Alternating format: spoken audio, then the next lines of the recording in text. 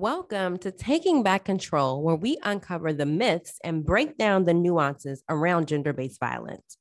This is a space where we talk to advocates and professionals in the field to truly understand what their role is and ways we can help detect, prevent, and move towards the goal of ending gender-based violence. We believe that it is never too late for survivors to take back control of their lives, and the first step is shining a light on this all too common subject. I am your host, Christina Jones. Let's get ready to take back control.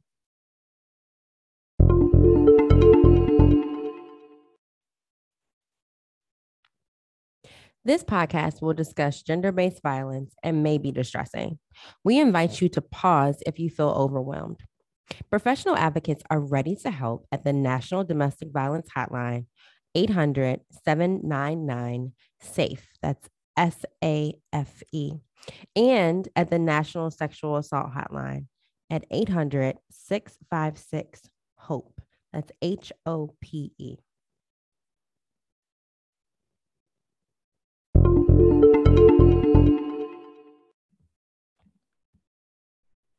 Season 2 is all about the work of the Battered Women's Justice Project, or BWJP as we call it. We'll be spotlighting different BWJP projects and programs. And in this episode, we're going to talk about the work of BWJP's National Center on Protection Orders and Full Faith and Credit, which provides technical assistance and training on protection orders, the full faith and credit provision of the Violence Against Women Act, and interjurisdictional enforcement of protection orders. Full faith and credit basically means that if a protection order is issued in one jurisdiction, it must be recognized and enforced in other jurisdictions. And while most people know that protection orders are available for adults, did you know that teenagers are also able to access protection orders as well? February is Teen Dating Violence Awareness Month, and according to the CDC, nearly 1 in 11 female and approximately 1 in 14 male high school students report having experienced physical dating violence in the last year.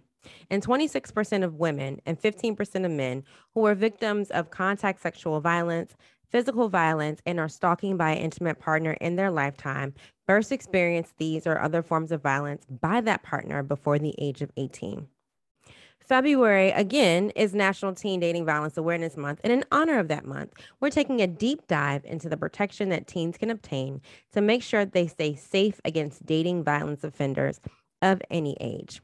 And we're going to chat with Sarah Henry, attorney advisor for BWJP's National Center on Protection Order and Full Faith and Credit, to talk all about ways in which teens can obtain those protection orders. If you are a teen or a parent, you do not want to miss this episode. Check it out. Here with BWJP attorney advisor, Sarah Henry.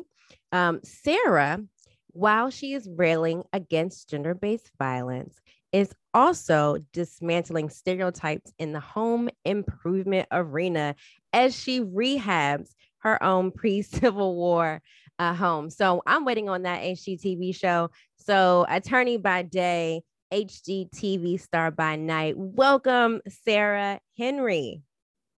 Good afternoon, everyone. Like Christina said, I am the proud owner of an impact driver. My name is Sarah Henry. I'm an attorney advisor with BWJP's National Center on Protection Orders and Full Faith and Credit. There, I provide training and technical assistance within the areas of civil and criminal protection orders, their issuance, enforcement, and interjurisdictional enforcement of those types of orders, as well as how protection orders relate to federal and state firearm laws, which may prohibit possession. And as I said before, this episode is all about Teen Dating Violence Awareness Month and how teens can get protective orders. But before we get into how teens can get protection orders, let's talk about what are civil and criminal protection orders. So Sarah, can you tell us a little bit about what they are? Absolutely. When we're looking at civil protection orders and the civil court system as a whole.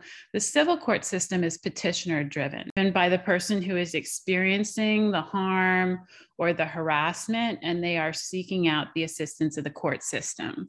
If the petitioner at that point has enough evidence where the court thinks that they can move forward and listen to the allegations, they go ahead and issue a temporary protection order, and then the citizen who is accused of the harm or the harassment has to come and also provide information on whether or not that particular order should be issued.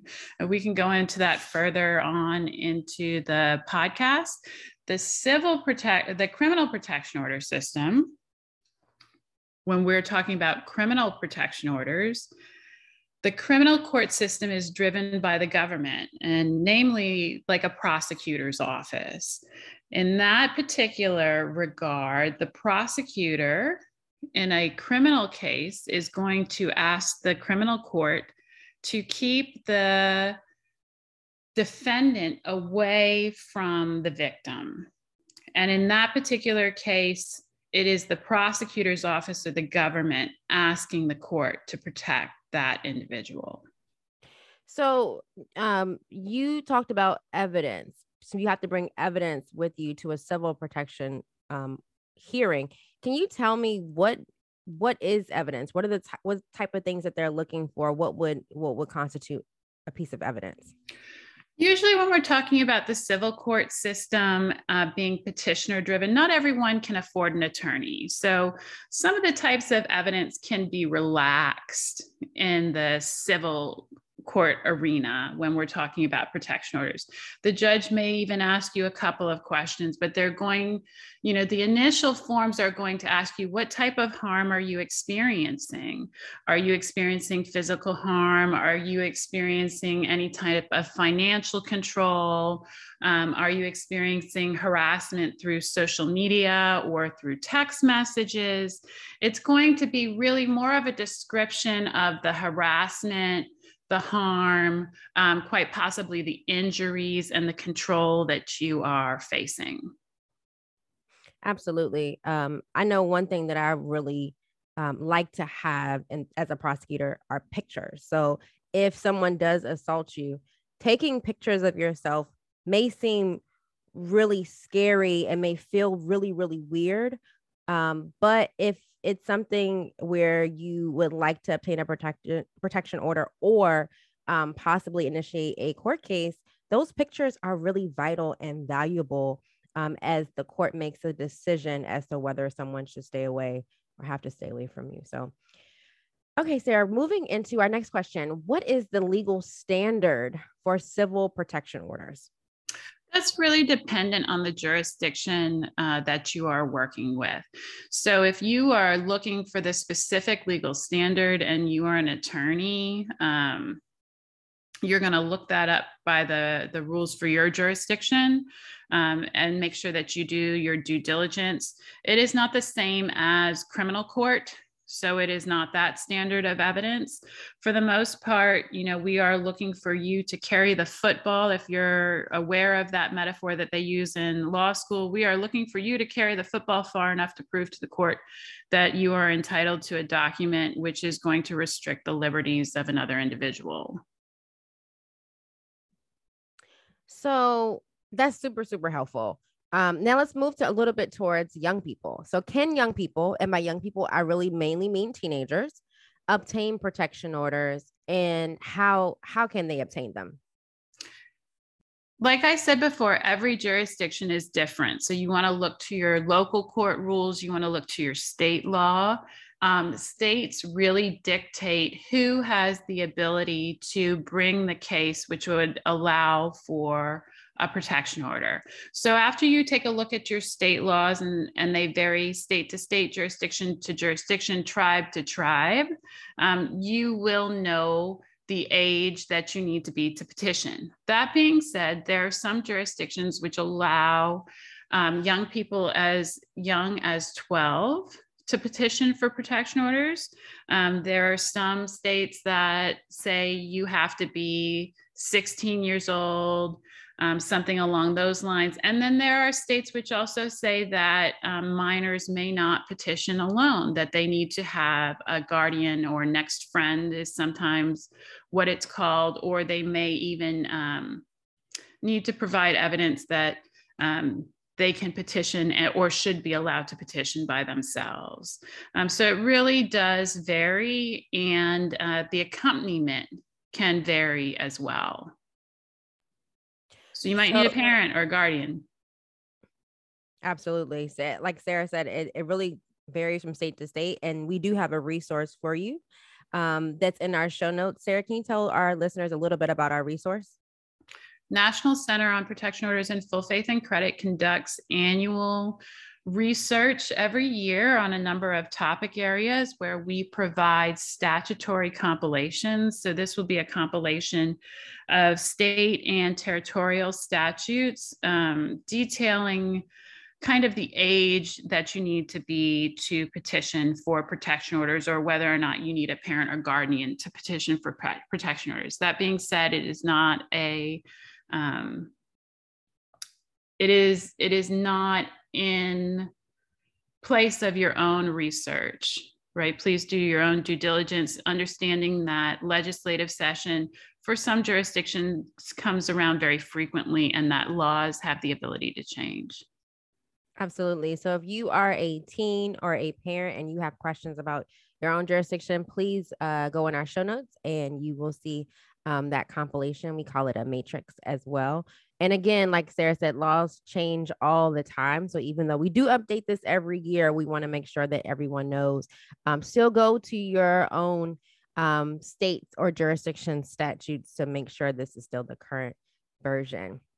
And if you're I'm so sorry. No, go ahead. If you're a teen or a parent, I would suggest reaching out to your local service agency. This particular matrix is, like I said, a statutory compilation. So it is legal stuff, very legal stuff. It is the actual statute that's going to be in there in undigested form. And so if you're struggling to use the matrix, which is available to anyone, please take the time to reach out to your local service agency or contact the National Domestic Violence Hotline, which has a teen branch called Love is Respect, where you can send a text message or talk on the phone, and go ahead and reach out that way for additional information.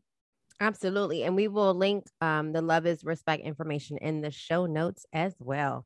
All right, Sarah, so let's get a little practical. So let's say I, Christina, am now 14 years old. And let's say I'm being threatened by someone that I am, as teens say, talking to. So for the more seasoned listeners, that is Kids Speak for Dating. So I'm being threatened by someone I am dating. How would I go about getting a protection order?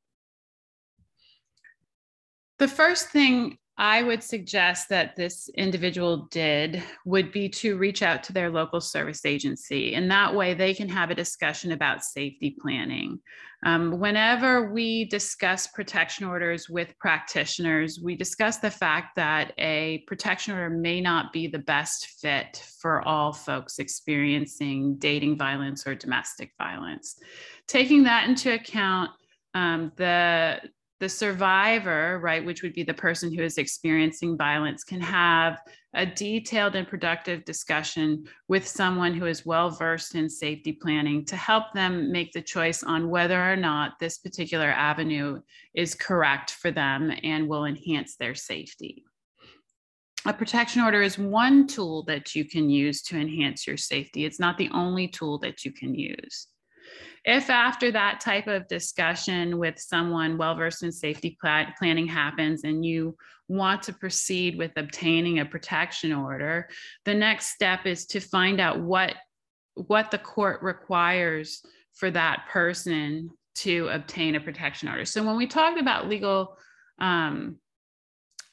standards before, when we talked about evidentiary standards before, we want to make sure that we can actually voice what has happened to us in a way that the court is going to grant our request. And that means that we need to meet certain requirements that are in the law that says when you meet these requirements, you have the ability to get the protection order.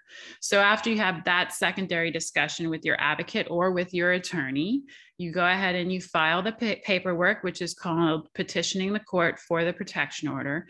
And you may or may not have an initial hearing before the court looks at the paperwork and decides to grant a temporary protection order.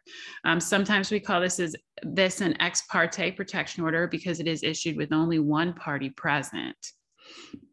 After the ex parte protection order is issued, please be aware that the other party, who we call the respondent in this particular case, in some cases they're called the defendant, but here we're going to call them the respondent. The respondent will be served the paperwork. They get a copy of everything that you wrote down. And then the respondent has the right to go to court to refute the allegations or the statements that are made in that petition and to say that the protection order should not be granted. This is something that you also want to discuss with your advocate or your counselor or your attorney. You may have to face that respondent in court if this is the avenue that you choose you want to go down. After hearing both sides, the court then can decide whether or not to grant the protection order, right? It's ultimately up to the court there and not up to the individuals, not up to the parties. I made that reference to carrying the football far enough earlier in the podcast. Here it would be the court is going to decide if you have provided enough evidence, enough facts, proven that there is enough of a problem for them to get in the way and to issue that protection order. And how long normally do final protection orders last? That also varies widely from jurisdiction to jurisdiction. Some jurisdictions have protection orders which last only 6 months. Some jurisdictions have protection orders that last 1 year, 2 years, 5 years, or even a lifetime. So if you are having questions about, if I go through this process, how long will this document even last? That is something that you want to take up with your local service agency to find examples of that information as well. It's very important to know because you might be coming back 6 months later, 2 years later. It might be something that you no longer need, or it might be something that you really want. And when you say, because you've said it a couple of times, when you say service agency, what do you mean, and how would I find that particular agency if I'm a teenager or a parent of a teen?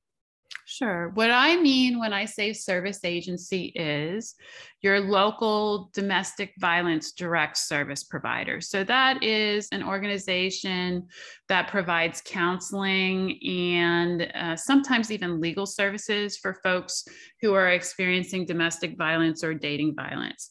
If you are looking for your own local agency, you can reach out to the National Domestic Violence Hotline, and they should be able to give you a referral to your own local agency or an agency that will be able to help you in your jurisdiction if your local agency isn't available to you.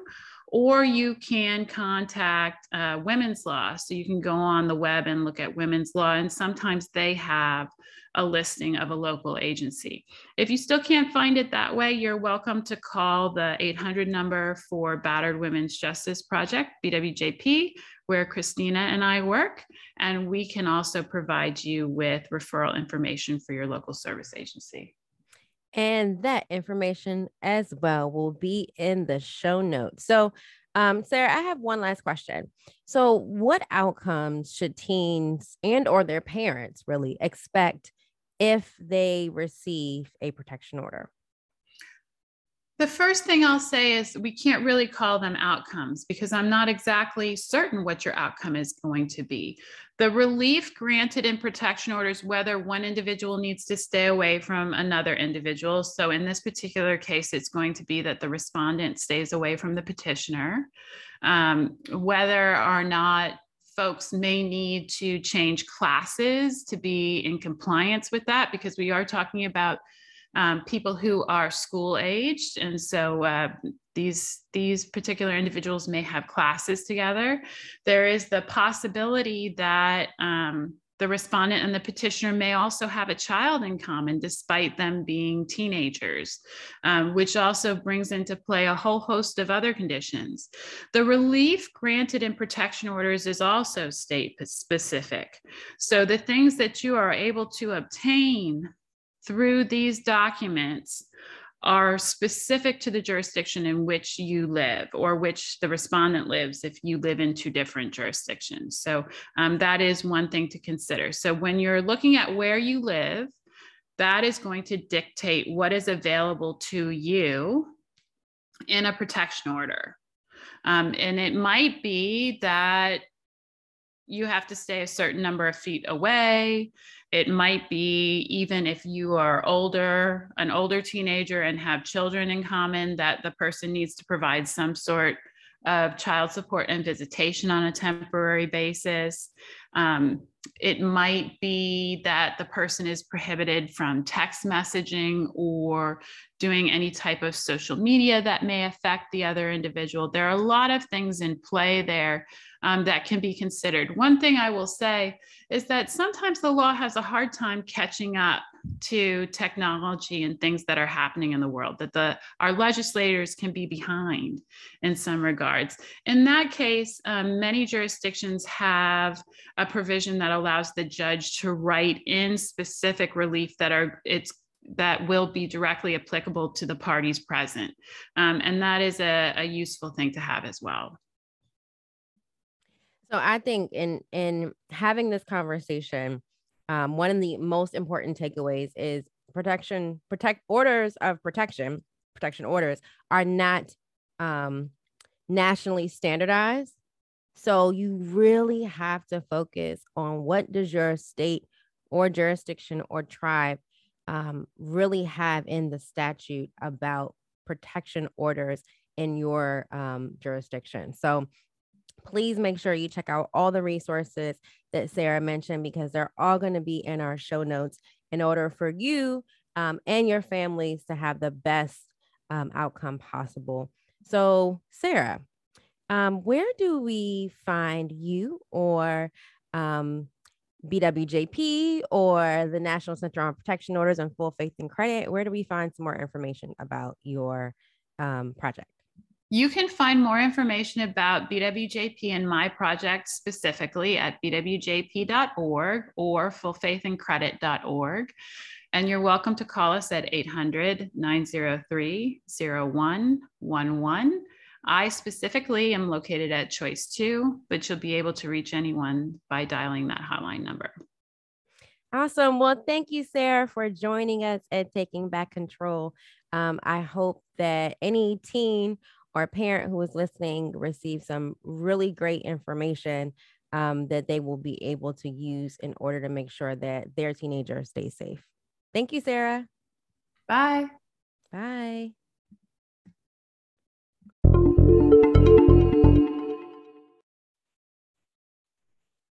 Thank you for joining us for another episode of Taking Back Control. Remember, centering the stories of marginalized communities is how we strengthen the advocacy work of preventing gender-based violence. And we all have our part to play. Talk to you next time.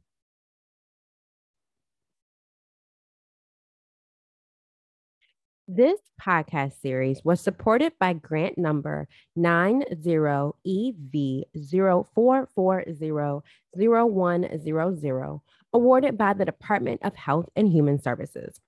The viewpoints contained in this podcast are solely the responsibility of the interviewees and do not represent the official views or policies of the department and do not in any way constitute an endorsement by the Department of Health and Human Services.